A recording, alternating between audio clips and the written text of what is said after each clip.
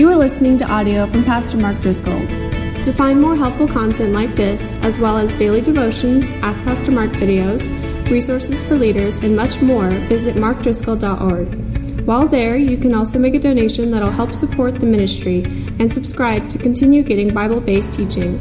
If you live in or are visiting the greater Phoenix Valley, please feel free to come and see Pastor Mark at the Trinity Church in Scottsdale, Arizona. Thank you for listening and being a part of Mark Driscoll Ministries. And remember, it's all about Jesus. All right, if you've got your Bible, go to John chapter 7. We're taking the better part of a year and just going through John's gospel. This was Jesus' nearest and dearest best friend. While he was on the earth, he gives us some unique insights that you won't learn anywhere else in the history of the world about Jesus. And the storyline is this, that we rebelled against God. We separated ourselves from God. We did not want a relationship with God. But God is so good that he sent Jesus, the Son of God, to the earth on a rescue mission to seek us, to save us, to serve us, to invite us into relationship with him. And so, as we're seeing, Jesus is a teacher. He does a lot of teaching and training and talking. And what's fascinating is hardly anybody's listening. How many of you are parents and you've got kids like this? You're trying to help them and they're just not paying attention. And sometimes it's very fascinating to read the scriptures and to just pull back and to just consider the obvious for a moment. God comes to the earth. That's quite an inconvenience. That's a really great thing that God did for us. And then God walks around in the desert, in the heat of the day, in the cool of the night, and he sits down and stands up, and in various contexts, he teaches people. And they don't listen. Some people come and they ignore him. I hope you wouldn't ignore the Lord Jesus. Some people come to criticize him. They're waiting for him to say something that they disagree with so that then they can discredit him as if they disagree with him. He's wrong. That's a tremendous presumption. Oh, I disagree with Jesus. He must be wrong. Just rethink all of that, just so you know. Some people show up and they want to interrogate him. They just fire off questions and they want to shift the narrative and they want to control the storyline.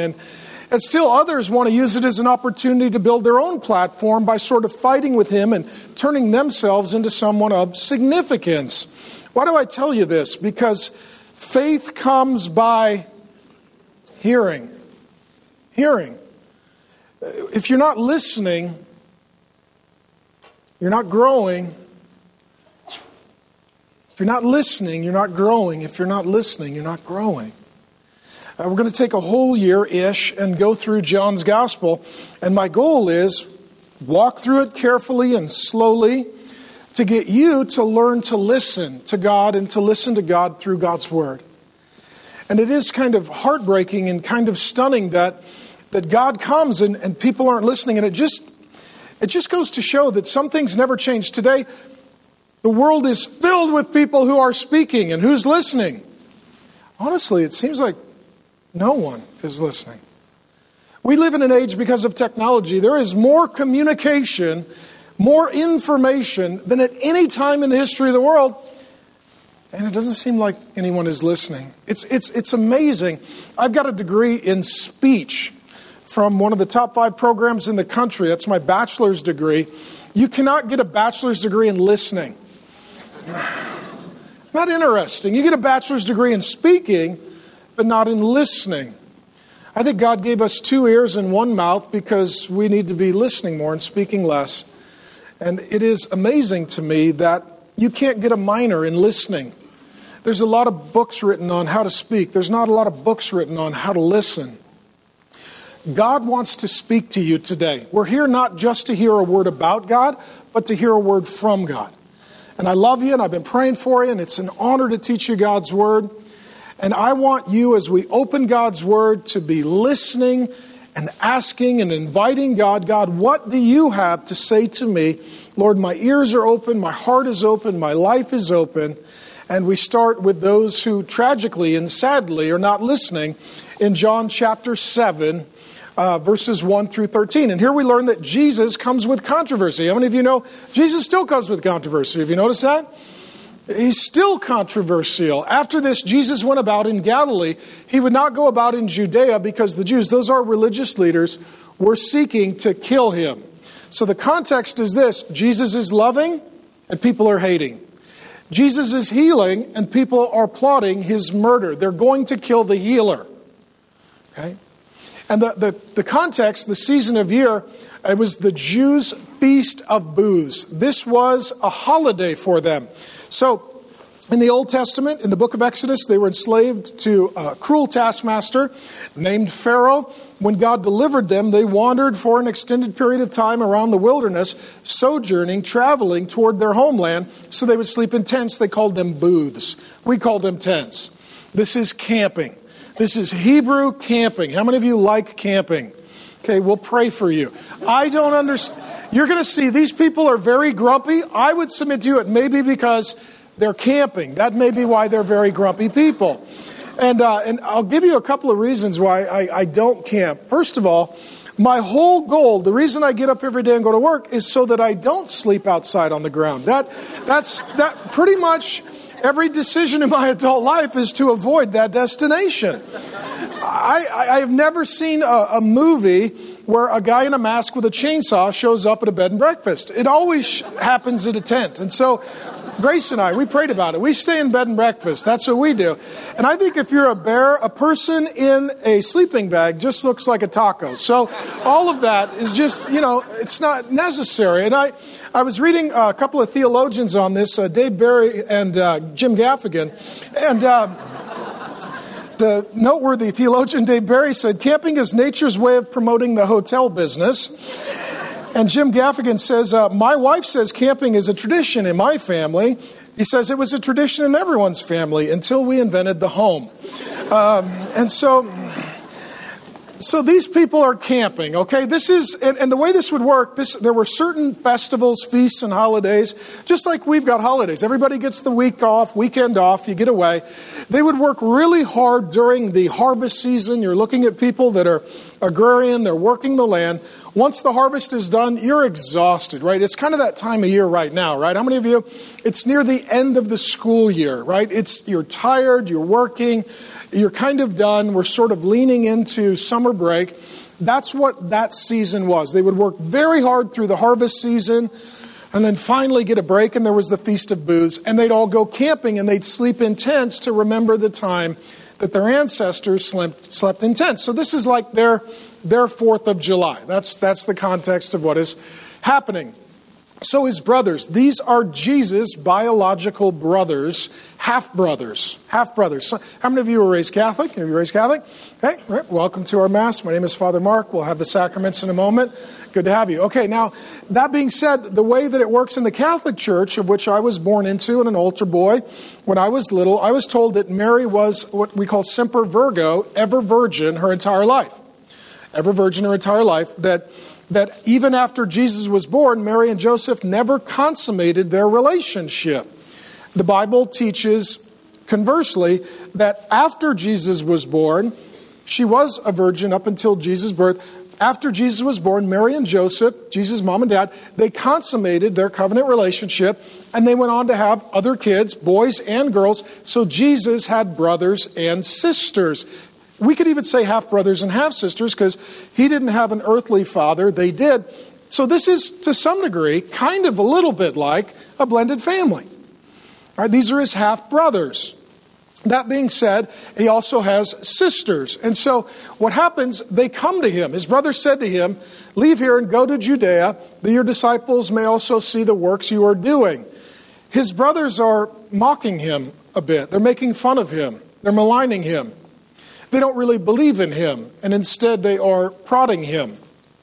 For no one works in secret if he seeks to be known openly. If you do these things, show yourself to the world. What the brothers are saying is, we keep saying you're God and you do all these supernatural things. Stop doing it in the small little rural country towns. Go to the big city of Jerusalem, unveil yourself, show everybody who you are. Some of you have family like that. You tell them what your destiny is, what your hopes and dreams and visions are, and they sort of just mock you and make fun of you and don't really support you.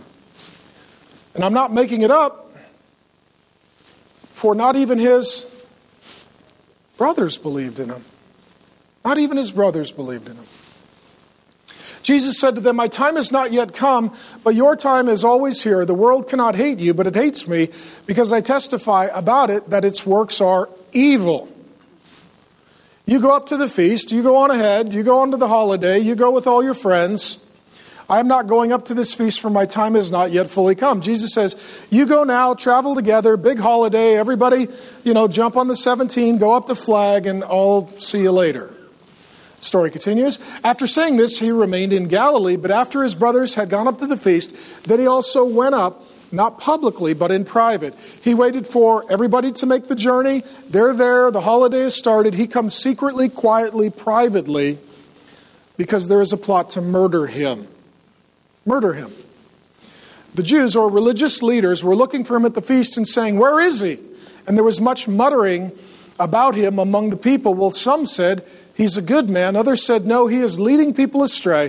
For the fear of the Jewish leaders, no one spoke openly of him. A couple of things. Number one, Jesus is opposed to both sinful rebellion and self-righteous religion. Jesus is opposed to both sinful rebellion and self-righteous religion. Earlier in the book, he dealt with a woman in Samaria at a well, and she had sinful rebellion. She had been with a lot of men. Her life was very sexually and spiritually confused. Jesus called her to repent of her sinful rebellion, and she did. In this narrative, Jesus is not dealing with sinful rebellion. He's dealing with self-righteous religion. People that are judgmental, people that are arrogant, people that are holier than thou. They're very smug, non-empathetic, and very judgmental. That's what we mean when we use the word in the pejorative sense of being religious. There is something that Jesus' brother James called pure and undefiled religion, that is to care for widows, orphans, and those in need. What I'm talking about here is, to quote the old punk man, bad religion. That's what we're talking about. Bad religion is where God is not really active and involved because we don't really need him, because we are the good people who have everything nailed down by our own works. Okay, that's the religious people. Now, the reason I say this, okay, how many of you are more religious, self-righteous? You can be honest. We're in church, okay? One honest man raised his hand, okay? The rest of you are in denial. But welcome, you're in the journey. I would ask those of you who are rebellious to raise your hand, but you won't.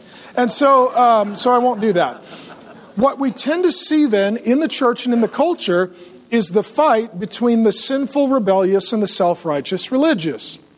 You guys just sin, disobey God, you don't care about the Bible, and then their response would be, you're all holier than thou, self-righteous, judgmental, arrogant, non-compassionate, and unloving. Okay? And Jesus comes and he invites people to repent of their sinful rebellion and their self-righteous religion. Okay? If you're here and you're not a Christian, you're like, I don't want to be religious. We don't want you to be religious. We want you to be redeemed. We want you to be redeemed through a relationship with Jesus where he makes you holy and that makes you humble. Okay? And so here, these are the religious people fighting and arguing with Jesus. Why do I say this? Some churches will preach against sin and they get a bunch of religious people. Other churches will preach against religion and they get a bunch of rebellious and sinful people. The key is to be with Jesus. The key is to be like Jesus. The key is to be for Jesus. Okay? And here it is the religious people who are opposed to Jesus, and I want you to make note of that. Number two, I want to give you some hope for your family. How many of you, your mom and dad don't know the Lord? How many of you, your kids don't know the Lord? How many of you, your grandkids don't know the Lord? I know this burdens some of our older saints. How many of you, your spouse doesn't know Jesus? People in your family don't love the Lord. This can be very burdensome because you love your family. And the most important person in your life is Jesus if you're a Christian. And Jesus has helped you with everything. And you want everyone in your family to meet him so that they could experience all the blessings and benefits that come through that relationship with Jesus. Jesus' own family didn't believe in him. Okay? So let me say this. Sometimes we can say and do things that push family members away. And if you've done that, we need to go to those family members and say, you know what, the way I said this or handled that was not good. I ask your forgiveness. I could and should, and in the future I would do it differently. But sometimes you didn't really fail. They just don't believe. These are Jesus' brothers. They shared a bunk bed with Jesus. I mean, that's amazing. They grew up with Jesus. They knew he was a good kid. Amen? I mean, if you're Jesus, some of you are like, it'd be so cool to be Jesus' brother. Maybe not. Maybe not, right? Because every time something happened, Mom would be like, well, I know it wasn't Jesus' fault, so, here, wear this "What Would Jesus Do" bracelet, and then next time think about that. Okay, so they grow up with Jesus, they know Jesus, but they don't love Jesus. And some of you did love Jesus, and you raised your kids or your grandkids to love Jesus, but like Jesus' brothers, they got so familiar with him, they missed him. Okay? Does this continue? Do Jesus' brothers, does Jesus' family eventually come to believe in him? They do. So after he dies and after he rises, Jesus' mother Mary is listed among the members of the early church in a history book of the New Testament called Acts. Mary worships her son as her Savior. That's amazing. Jesus' own brothers worship him as God. To me, this is a very strong case that the Bible is true and Jesus is God. I have two brothers, and the odds of them starting a religion for me are not good. I have a better chance of becoming pregnant than a religion, okay? The odds are not good. Because my brothers know exactly who I am, right? I mean, they've been in counseling to deal with the wedgies, and they're recovering, okay? So Jesus' own brothers, to go from devout religious Jewish people to worshiping their brother as God, when they didn't believe in his claims during his life, they didn't believe until after his resurrection from death. They go on to write two books of the Bible bearing their name, James and Jude. Furthermore, they are called pillars in the early church. In Galatians, I think it's 2:9. Furthermore, one of his brothers has two nicknames, James the Just, because he has such outstanding character in church history, and another name for him outside of the Bible is Camel Knees, because this guy spent so much time praying to his brother who went to heaven that literally you could see it on his knees. Now, what happens is they go from disbelieving in Jesus to worshiping Jesus to suffering for Jesus to being murdered for Jesus. So they come to James, and it's outside of the Bible, but it's in church history. They said, renounce your brother. He said, I saw my brother beat death. You can't scare me. Kill me. I'll tell my brother you said hi. And what happens then is, after he dies, there is a leadership vacuum. Jesus died, rose, went to heaven. His brothers James and Jude filled the leadership vacuum. They murdered James. And this is what one archaeologist, and if his report is correct, it is insightful, he says when James is murdered, it is Simon who takes over leadership in the movement. Simon is a name for one of Jesus' brothers in the Bible. Jesus is God. His brothers, after he returns to heaven, fill the leadership void and worship him as God. They murder one brother, and another brother named Simon, according to history, not scripture, but history, steps forward to fill that gap and to be that leader. I can't give you a promise for your family, but I want to give you hope for your family. And I want you to know that God has really been wonderful to me in this way, and I give it as a gift of hope for you. If you don't have faith for your family, borrow my faith. Okay, when I first became a Christian, many in my family did not know and love Jesus, and this burdened me. And over the years, God has done a wonderful thing. My mom and dad love the Lord Jesus. It's amazing. I got to baptize my own dad in the Jordan River, where Jesus was baptized. And we turned around and baptized Calvin. Now there's 3 generations of us committed to Jesus openly and publicly. I have seen a mini revival among our extended family. Right? We were this close to being godly. This close. You know, and then many of us met Jesus. And now I have many relatives who love Jesus. I have many relatives that are pastors and missionaries. God's done a wonderful thing in our immediate and extended family. It's one of the great joys of my life and one of the great reliefs that our family will be part of the eternal homecoming of the family of God. And I know some of you come here today and you would have burdens for your family, and I would submit to you that there is hope for them. So don't stop praying for them. Don't stop loving them. Don't stop pursuing them. And even if they don't know Jesus, it may not be your fault. Jesus' own brothers didn't know him. They knew him, but they didn't know him. But eventually they did. That's the hope for you. Number 3, if you are walking a hard path and you're not alone, you're more blessed than Jesus. I was thinking about it.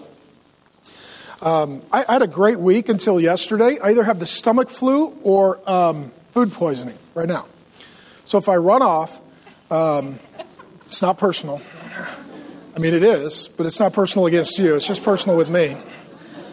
Underneath this vest right now, there is a washing machine on spin cycle. I think I lost a few pounds last night in liquid. I was up all night. I really didn't sleep. And some of you are like, he's still fat. I know. So, pray for me. My resurrection body, though, I will be lean, tall, with amazing bangs. Wait till you see me then. It's going to be amazing. My bangs went home to be with the Lord before me, and we're waiting for that great reunion. And I don't understand that. I could braid my feet, and I have no bangs. I don't understand. It just shows you something's gone wrong in the world. Sin has affected everything. And so, what was I talking about? I'm not feeling good. Okay, so I was thinking about I'm really not feeling good. But after this, I get to go home because I have a home. I'm not camping. And did Jesus have a home to go to? No. I get to go home to my wife and best friend Grace. Did Jesus have a wife to go home to? No.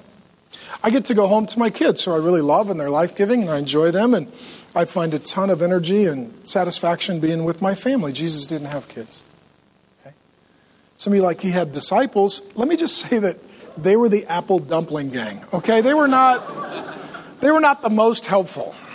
And one of them, he already told us, was a devil. So you're like, well, hey, I got a buddy, and he's a devil. Yeah, he's not super helpful, So Jesus has got a lonely path. And is his family there for him? No. His brothers are like, you say you're God. That's crazy. Go to Jerusalem. We're trying to talk you out of it, but you're not listening. We all know you're crazy.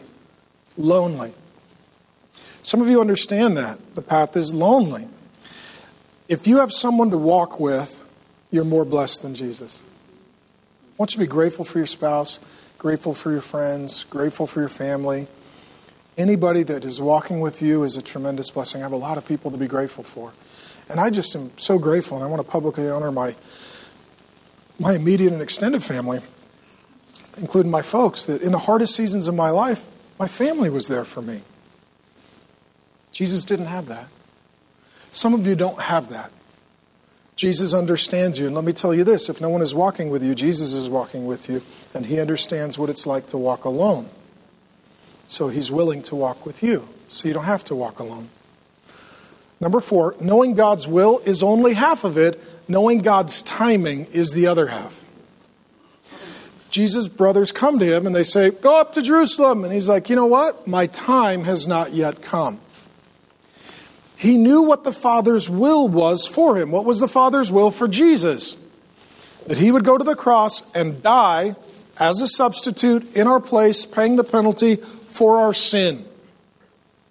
And that he would rise to conquer death and forgive sin and give eternal life. He knew exactly what his mission was. He also knew it wasn't time. It's amazing to me, the patience of Jesus. He is going to love people. He is going to serve people. He is going to teach people who are not listening. They're not loving. They're not learning. He's going to die for them so that they could be forgiven and changed. And he is willing to endure more abuse from them because it is not his appointed time to die for them. Right? This is where I know that there's nobody like Jesus. And that's why the Bible is filled with good news. Good news, because Jesus is so good. Let me say this to you. One of the great mistakes you can make is knowing God's will and not obeying God's timing. The Bible says elsewhere that Jesus came in the, quote, fullness of time. He came at the right time. He came at the appointed time. The Bible actually uses that language. At the appointed time, something happened. Some of the greatest regrets, mistakes, errors that I have made in my life are when I knew God's will, but I didn't wait for God's timing. Impatient, young, aggressive. Some of you are alphas. Some of you are just people who, once you know something, you have to get it done. You're a doer. Some of you are not patient. How many of you are like me? You really struggle with patience? Right? I do. I sort of yell at the microwave. I do. I'm that guy. I'm like, hey, hustle it up, microwave. We got things to do. You know, I'm that guy. I'm the guy in traffic. I just love living in Arizona because there is no speed limit, and that's amazing. And so, you know, some of you, you know God's will, but the trouble you get into, it's not God's time. Right? Relationally, the Bible says, do not arouse or awaken love until it's time. You meet somebody, you're like, I think it's God's will for me to be with them, and you get ahead of God's timing. You go to do something in business, you're like, I think this is God's will for my career, but I get ahead of God's timing. We do this frequently, and it ends painfully. Not only knowing God's will, but God's timing. That's crucial and key. Next sort of observation from this section. If you stand with Jesus, expect to suffer with Jesus. Jesus is saying there is the world. There is the world, and he said the world's works are evil. We need to retain that language. It's not just an alternative. It's an evil.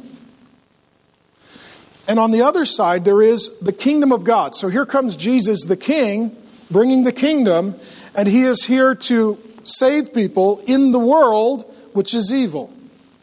And there's this clear demarcation that you're either with the world or with Jesus. And what Jesus says to his brothers at that moment is, you're not going to suffer because the world isn't going to punish you. You're on their team. This had to be very painful for Jesus to articulate. These are your little brothers. You love them. You're saying, you know what? They're opposing, hating, harming, harassing, plotting to murder me. They're not doing that to you because you're on the wrong side of the fight. You're on the wrong side of history. You're on the wrong side of the war. The world won't shoot you because you have aligned yourself with the kingdom of darkness, not the kingdom of light. And let me tell you this, friend, if you in faith cross over that line and belong to the Lord Jesus, you will stand with Jesus and you will suffer with Jesus. That is why many do not, in this section, cross that line. They are afraid to do so. This is where our faith cannot just be a private thing, Jesus in our heart, but it's also a public thing, Jesus is Lord over all. And it is calling people to turn from evil and to turn to Jesus, to go from the world to the kingdom, to go from the commitments that they have to the Christ who is over all. Last one from this section. You are either driven by fear of man or fear of God. Here's how it says it. For fear, no one spoke openly. Fear. Number one command in the Bible, fear not, because it is the most consistent human struggle. We're fearful. Fear of man, Proverbs 29:25, fear of man is a trap or a snare. What this is here, this is fear of man. Fear of man is this. You are going to criticize me. I don't like to be criticized. You are going to have conflict with me. I don't do conflict. You are going to punish me. I don't want to pay a price or suffer. You are going to make me pay. I don't want to have to pay. You're going to hurt me. You're going to oppose me. You're going to harass me. You're going to reject me. So you tell me what you want. I will do what you tell me to do so that you don't make my life hell on earth. This is a false religion. The person or people are now God. And you don't want to go to hell. So you worship them so that they don't punish you and make your life hell. This can be your overbearing, domineering dad. This can be your threatening boss. This can be your controlling boyfriend. This can be the people who take advantage of you because they know you're a people pleaser, which is just our way of saying fear of man. The only way to get rid of fear of man is fear of the Lord. It says in Proverbs 1 that the fear of the Lord is the beginning of wisdom and knowledge. If you live out of fear of man, you will make very foolish decisions. How many of you know exactly what I'm talking about? I was scared, so I did something that I wouldn't be hurt, and the decision I made hurt me worse. It caused more pain. The fear of the Lord is the cure for the fear of man. Jesus here is operating out of the fear of the Lord.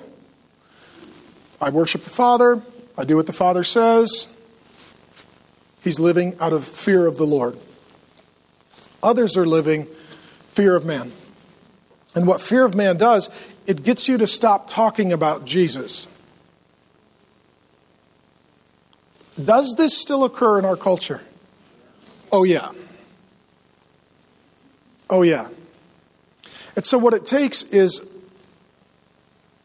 someone to start what I will call contagious courage. Right? Contagious courage is you're at work and they're like, those stupid Christians, hey, my minority group feels that was hate speech. Speaking on behalf of us stupid Christians. Okay? Christians are ruining the world. Well, hey, actually, Christ made the world. So let's talk about this. And he's coming again to remake the world. Okay? That contagious courage is one person who says, I am not going to live by fear of man. I will live by fear of God. And I may suffer as Jesus suffered. But one day when I see Jesus, he will say, well done, good and faithful servant. Until then, I may never hear that. You live in a culture that is evil and marked by the world, and the goal is to bully you, to harass you, to push you, to threaten you, to cajole you, that you would worship someone or something other than Jesus, and that you would stay silent and shut up about Jesus.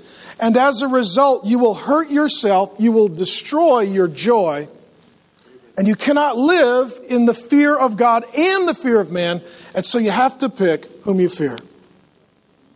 Whom you fear.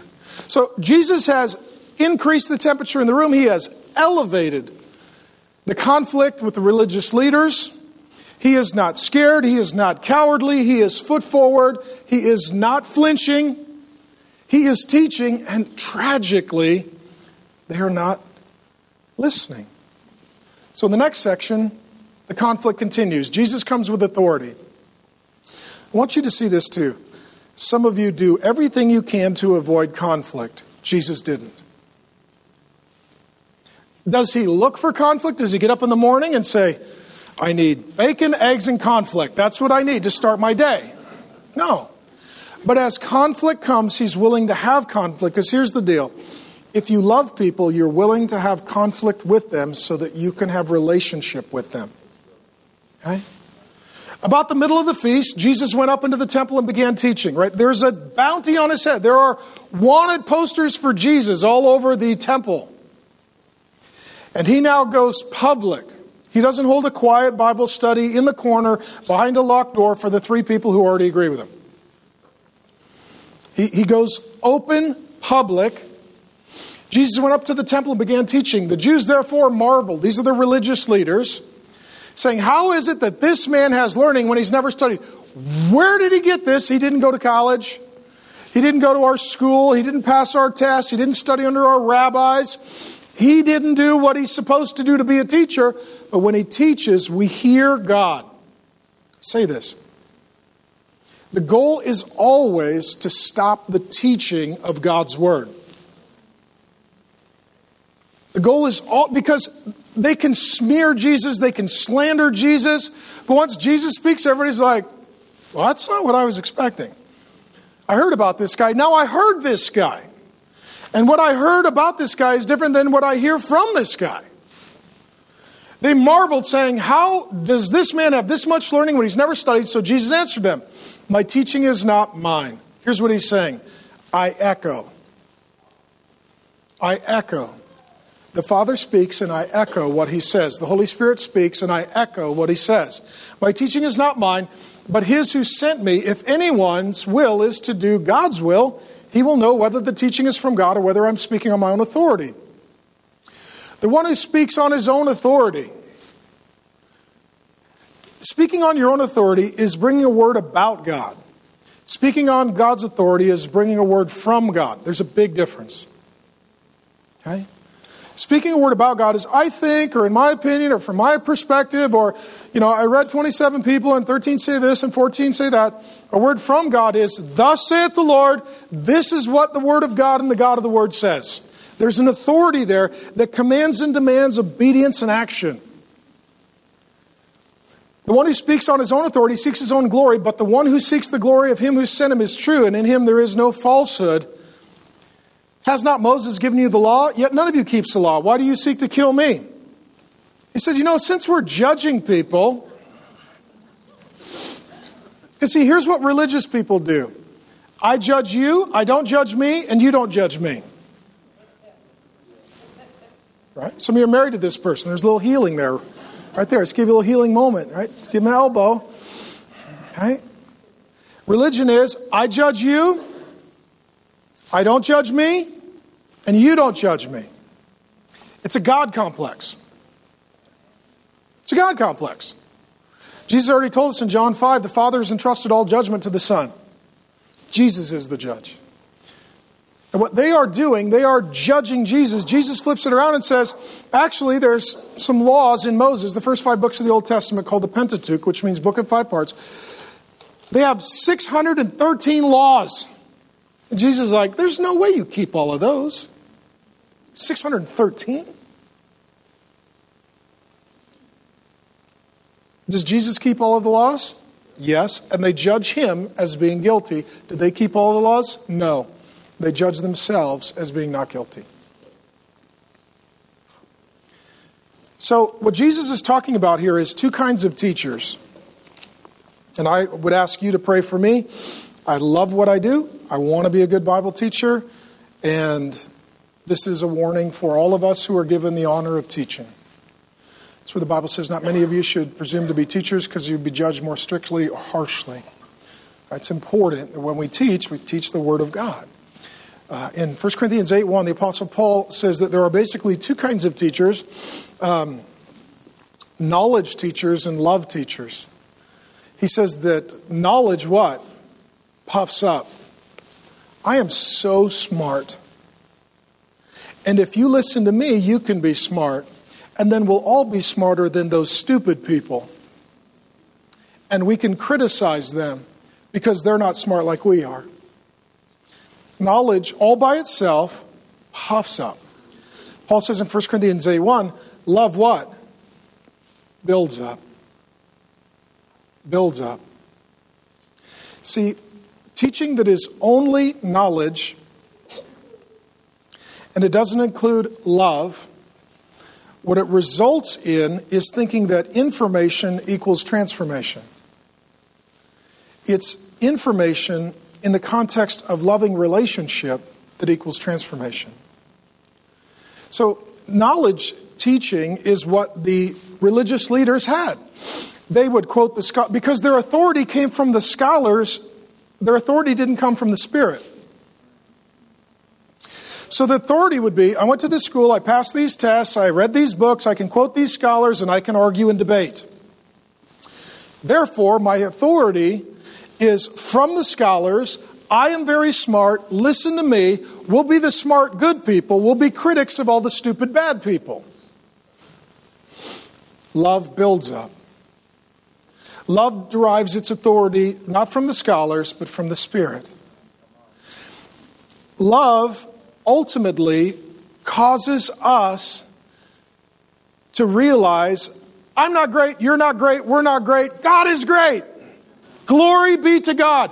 He loves the unlovable. He pursues the unpursued. He forgives the unthinkable. He does the imaginable. Glory be to God. God is so great. God is so good. And what that results in is humility and a desire to love people and to invite them into relationship, saying, I'm not smarter than you. I'm not better than you. I just met Jesus. He's amazing. He wants to help you too. Let me be your friend and introduce you to my best friend who's changed my whole life. That's love builds up teaching. And so, I'll give you a little example. I get to teach sometimes in other places, and it's pretty fun. One place I went to is really, I've been to some weird places, but one place I went to, you could find out a lot about people from the questions that they ask. I literally taught at a place, and I had a line of guys, okay, single white guys, so you know they're going to be bad questions. Single white guys come up to me, and their questions were not questions, they were closed questions, arguments, to see how smart I was. And I went to public school. I'm not pretending I'm a valedictorian, So one kid came up, he literally asked, he said, do you believe in superlapsarianism, infralapsarianism, or sublapsarianism? Some of you are like, I don't know what that means. Don't worry about it. Anytime you get to Arianism, it's a big word, move right along. Okay, this other guy, and it can be an important theological concept, but even the whole point was, I'm very smart. Do you know what these words mean? Are you smart? This other guy comes up, he said, what's your position on paedocommunion, which is infant communion? I was like, they'll choke. That's my position. I don't think giving wine to a newborn is ideal if you like them. But it was just questions like that. Okay? Go to another place and teach, and people come up and they're like, okay, I have a hard time forgiving people who have sinned against me. I want to get over that so I can love them. How do you do that? That's a good question. I just became a Christian. I need to read the Bible. Where do you start? I had one guy recently ask me, he was living with his girlfriend. And no, you shouldn't do that. But I said, yeah, are you a Christian now? He's like, yeah. I said, well, you can't be living and sleeping with your girlfriend. He's like, okay. He's like, so in Christianity, do you obey all at once or can you ease into it? Right? Right, Yeah. See, that's an honest question, right? And he's not pretending like, I'm very smart. He's like, I'm very bad, right? And so, honest question. Here's what I'm not against. Am I against scholarship? No. I have a master's degree in basically Bible. I have 5,000 books at my house because I love my books and I don't want them far. I got tens of thousands of books on my laptop. I'm a nerd. I read the footnotes. I can argue, debate scholars and theologians a little bit.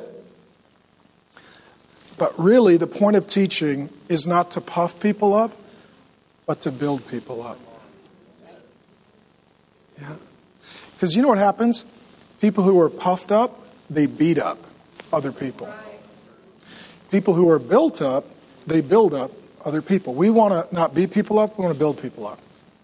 That's the point of God's Word. I'll give you a story from college. I got saved in college as a 19-year-old new Christian. Went to the Bible study for the college kids. The first thing I realized, none of us knows anything. That's the first thing I realized. Right? We're all saved just very recently. I mean, there's still smoke coming off of half of us in the Bible study. We just joined the team. And we open the Bible, we're like, what do you think that means? We're like, I don't know. We got to find somebody who, their Bible's been open before today. Figure out what we're doing here. So I found out there was this older study of men And they, some of them were professors at the university. Some of them were farmers. They met early in the morning because they had jobs. Our college Bible study met in the afternoon because we didn't have jobs. But the men got up early. So I go to the Bible study. And there were scholars and there were real simple folks there. And they did love Jesus. And there was one old guy, overalls, John Deere hat, boots. He had a Bible that looked like it had been on the ark with Noah. I mean, this thing had been around a while and it had taken a beating. Let me just say this. If you're a young guy and you see an old guy with a beat-up Bible, get to know him. Okay? Get to know him. This guy had a beat-up old Bible. All marked up, tattered, highlighted, all this stuff. We're having our discussions in the men's Bible study, and I didn't say anything because I knew I didn't know anything. And then near the end, this older guy didn't hardly say anything the whole study, and finally they looked at him and they're like, well, what do you think? And he just kind of got quiet and looked and he just started talking. And I thought, why didn't we start with this guy? This guy doesn't just know about God, he knows God. Okay? This is the difference between I read someone's profile on social media and I have a relationship with him. There's a big difference. You can know about God and not really know God. And he started talking, and he taught as one, he spoke as one that had authority. They say this of Jesus in Matthew 7, I think it's 29. They said the people were shocked by Jesus because he didn't teach as the other religious leaders. He taught as one that had authority.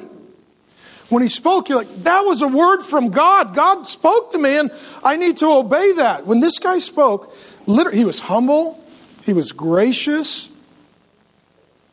But when he spoke, I was like, this man has insight that only comes from time with the Lord. And I don't care if you're formally educated or not educated. I'm talking about time in the Word of God, time in the presence of God, with the Spirit of God. Okay? So I asked him, I was like, sir, how did you figure this out? He was a farmer. He was a wheat farmer. He said, well, wheat farmer, out on the combine and driving the truck all the time. And this was a long time ago. Let me date myself non-romantically. He said, I got a bunch of cassette tapes. And he said, I got the whole Bible on cassette. When I'm in the truck or I'm on the tractor or the combine, I put it in and I listen to the Word of God. And if something strikes me, I hit pause. And then I talk to the Lord about it. Maybe sing a song. Ask Him some questions. Think about it. Then I hit play. And I've been doing that my whole life. Well, there you go. Sir, did you go to college? No, I did not. But he spent time with Jesus. In the early church, there was a criticism of the Christian leaders, and it was, these men are uneducated. How do they know these things? Because they spent time with Jesus. They spent time with Jesus. God can use your IQ, but He can use you even if you don't have a high IQ. Because wisdom is different than knowledge. Okay? Because wisdom knows what to do, not just what to think. And Jesus comes and teaches, and the whole fight is, get Jesus out of the pulpit. Don't let him teach.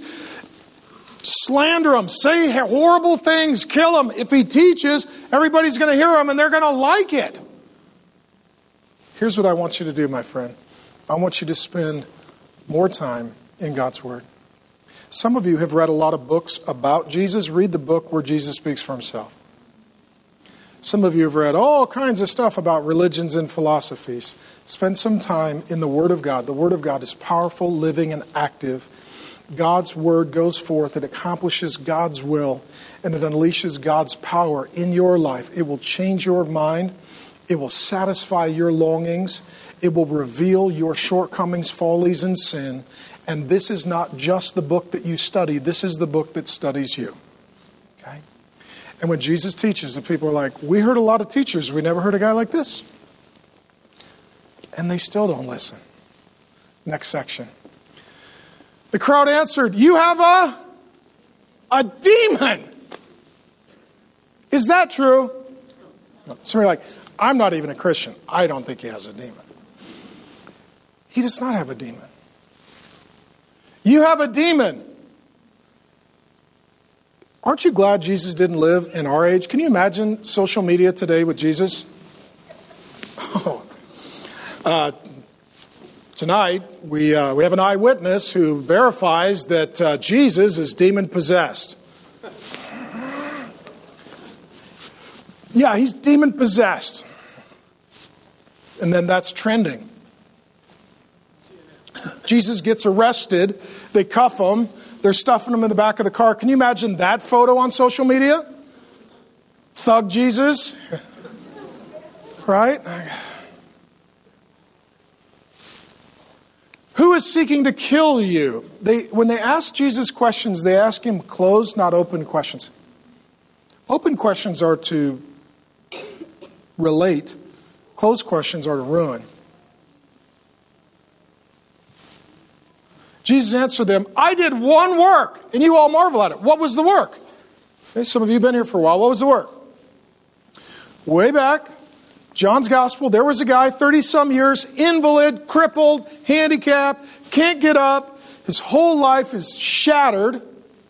Jesus shows up, asks him the question, do you want to be healed? Dude doesn't even answer the question. Jesus heals him. The religious leaders, fear of man, come to the man who was healed.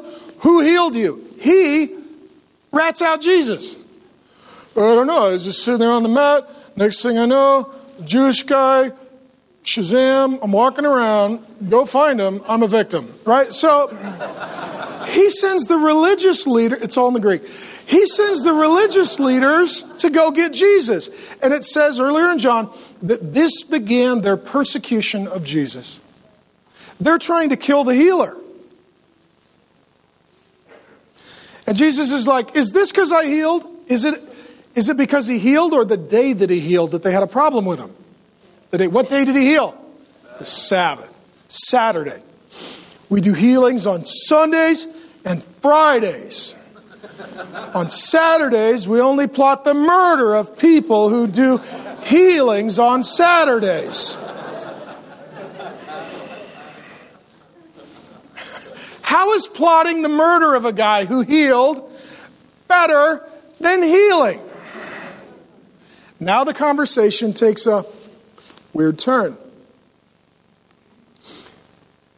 Moses gave you circumcision. How many of you didn't see that coming? Circumcision? So we're like, are we going to talk about this? Okay.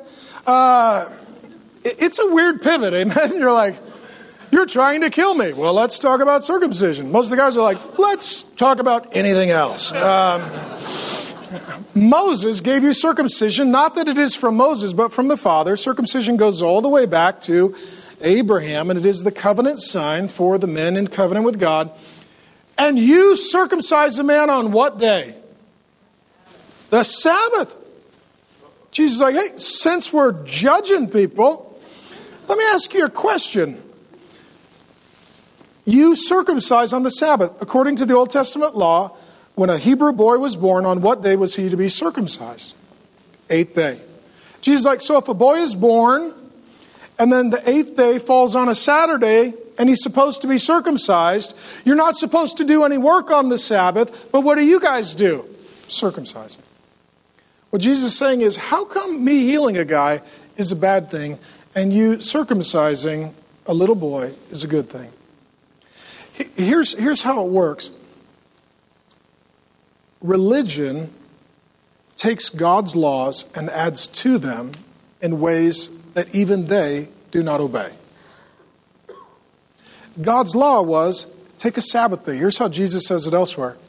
He says, man was not made for the Sabbath. The Sabbath was made for man. What he's saying is, the Sabbath is not something that rules over you to ruin your life.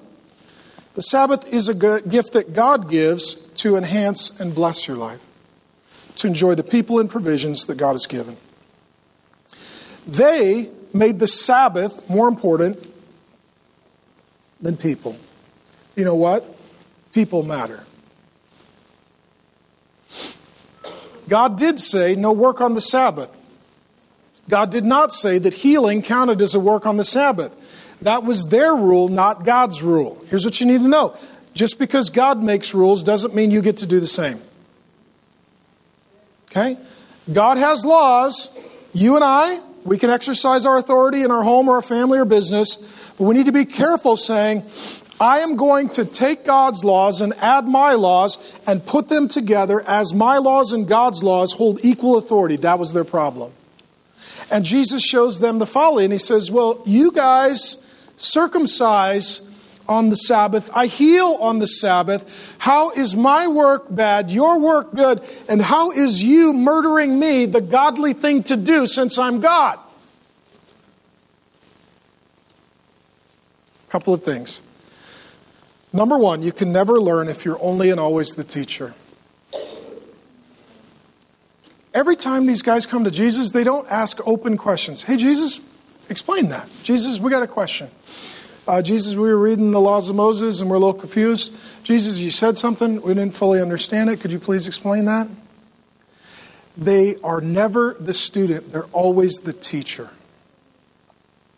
Some of you always have to fill the air. You always have to tell others. You always have to be the one with the answer. Right? You can't learn anything if you're always the teacher and never the student. Jesus is there, and they won't let him be the teacher. Number two, listening is following. They're not listening to Jesus, so they're not following Jesus. To listen to Jesus is required if you're going to follow Jesus. Up until yesterday when I got this stomach junk, I was having a great week. I have a great wife. I have a great job. I got a great family. I get to minister with great people. My soul was unsettled. I was frustrated. I was agitated. I couldn't figure out what was going on. It's because this week, or in the recent weeks, life is full, but it's all good and growing. I didn't get enough time in silence and solitude to just shut up and listen and spend time with the Lord. My most public job is speaking. My most important job is listening.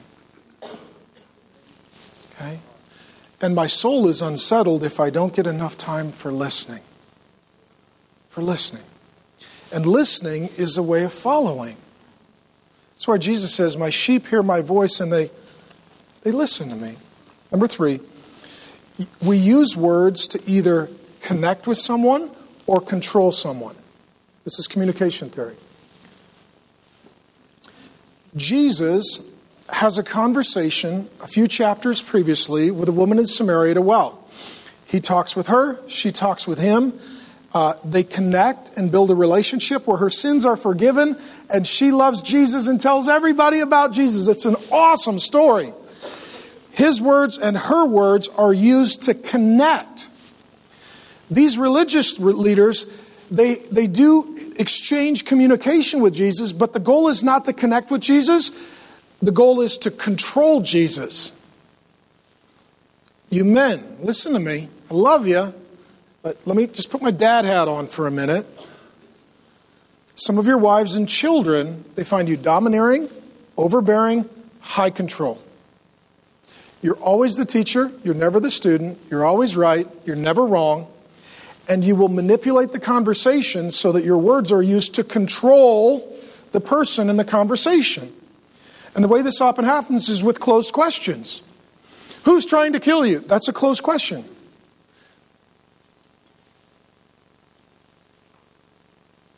Do you use your words to connect with people or control people? If it's to connect with people, you'll have a relationship. If it's to control people, you will not have a relationship. Question: did these people have a relationship with Jesus? No. Are they communicating with Jesus? Yes. How can you communicate and not have a relationship if the purpose and point of your communication is control and not connection? They're not building a friendship. They're attacking, they're maligning, they're controlling the narrative, they have closed questions. That's how they're operating. Number 4, watch out for fads and trends about Jesus. There's always some new hook and some new book written by some new crook. That's just the way that it goes, right? That's your little hip-hop point of the day, right? There's always some new hook and some new book written by some new crook about Jesus. Beware of the fads and the trends. Earlier, Jesus fed 5,000 plus the women and the children, and there was a massive political rising. They wanted to seize him and make him a king by force. And here they say, he's got a demon, we need to murder him. All right, stick with the Word of God. It is timeless. That means it's always timely. God's Word never gets old because it's eternal. Fads and trends come and go, but it's the Word of God that endures forever. Number 5, people often confuse the work of God and Satan.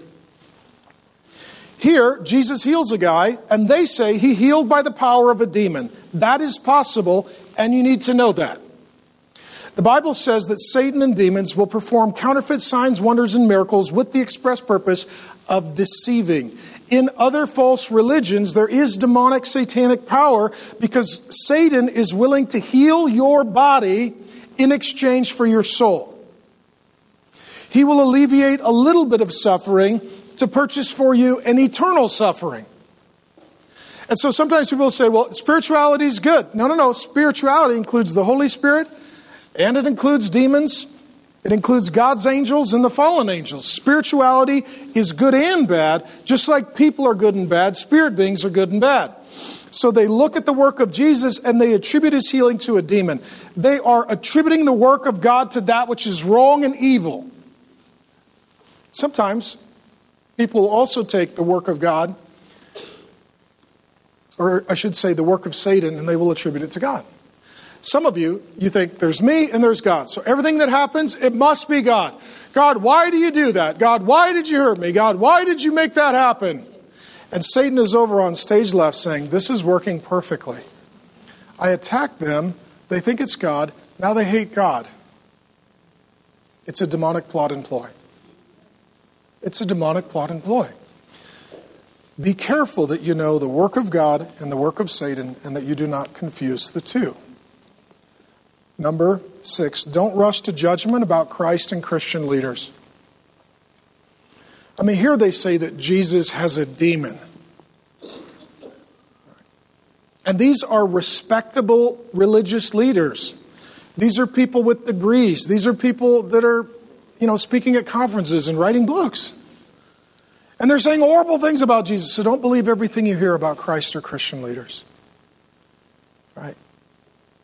Instead, Jesus says, judge with a right judgment. Judge with a right judgment. So to judge with a right judgment is this. Who's the first person that you should judge? You.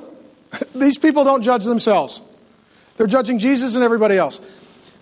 Before you judge anyone else, judge yourself. Let me tell you this. If you do this right, you won't even have time to judge anyone else. You're like, I was going to judge you. I started judging myself. Oh, look at the time. The whole day went away. If you spend your time judging yourself, you won't have much time to judge anyone else.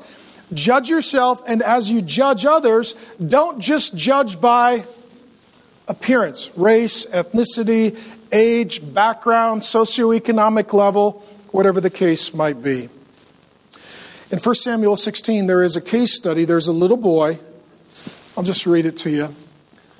The Lord said to Samuel, this little boy, do not look at his appearance at the height of his stature, for God does not see as man sees. Man looks at the outward. God looks at the heart. The heart. You're like, God, you're going to use Samuel? He's just a little boy. God's like, you see a little boy. I see a little boy with a heart fully devoted to me. I don't need a man. I just need a fully devoted heart. And if that heart resides in a little boy, that's enough for me to work with. We're all guilty of this. Grace and I know somebody that when we first met, I kind of rushed to judgment and recently got to know them a little better. This verse in Samuel just convicted me of my own sin. I judged them too quickly. I thought I figured out who they were. Once they shared their story, I realized this person has been through trauma, trouble, and trial. this person has a very deep well with Jesus. This person has forgiven so many people for so much hurt. This person is not bitter. They love the Lord. They trust the Lord. They worship the Lord. They serve the Lord. They love the Word of God. They have tremendous insight. I had to repent of my own erroneous judging. Don't judge someone by where they're at. Judge them by where they started and how far they've come. Some of you were born into godly families and given the Word of God, and some people, they are breaking generations of folly, sin, rebellion, and evil. And they have made more progress than you, though they're not at the same place as you. It's because they had a longer journey. How's your heart? We're going to ask you to judge yourself. How's your heart? We see 4 conditions in closing. There are those who despised Jesus. They wanted to murder him. There are those who disowned Jesus. Thousands, after he fed them, walked away. We saw that a few weeks ago. 3, some disbelieved in him. That was his family. In addition to those who despised, disowned, and disbelieved, there were some who remained devoted to him. These are the disciples who walk with him. And they are walking by faith because they don't see what is next. And we're in the middle of the story. Let me say this. You don't see what's next, and you're in the middle of the story. But I want you to know Jesus. I want you to love Jesus. I want you to trust Jesus. I want you to follow Jesus. I want you to spend time with Jesus. I want you to open the Bible and hear from Jesus. And when you hear from Jesus, I want you to take the next step of obedience with Jesus. Father God, thank you so much for an opportunity to teach your word here at the Trinity Church. Lord, thanks for helping me get through a day where I guess when we're weak, we're strong. And that your power is made perfect in weakness. Lord Jesus, thank you so much that you came to the earth and that you walked around to meet with people who didn't even want to listen. That you taught people who wanted to argue and fight and debate. That you went to the cross to die for people who wanted to kill you, and you let them kill you so that you could forgive them. Lord Jesus, it is a scandal how good you are, how patient you are. Lord, I pray for these dear people that right now, Lord, they would take a moment to listen. Faith comes by hearing. Put faith in these people. Lord, anything that you would speak to them through the Scriptures today, let them listen. Let them have ears to hear, minds to believe, hearts to receive the truth of God's Word. Lord, let us cast aside for a moment all the disruptions and distractions and just be in your presence, to be refreshed in your presence. As we come forward for communion, let us remember the broken body and shed blood of Jesus that delivers the religious from their righteousness and the rebellious from their sin. Holy Spirit, we invite you to be in this place with these dear people. Encourage them, bring them life, bring them hope, bring them peace, bring them faith as they hear the word of God and respond in faith. We ask for this grace in Jesus' good name. Amen.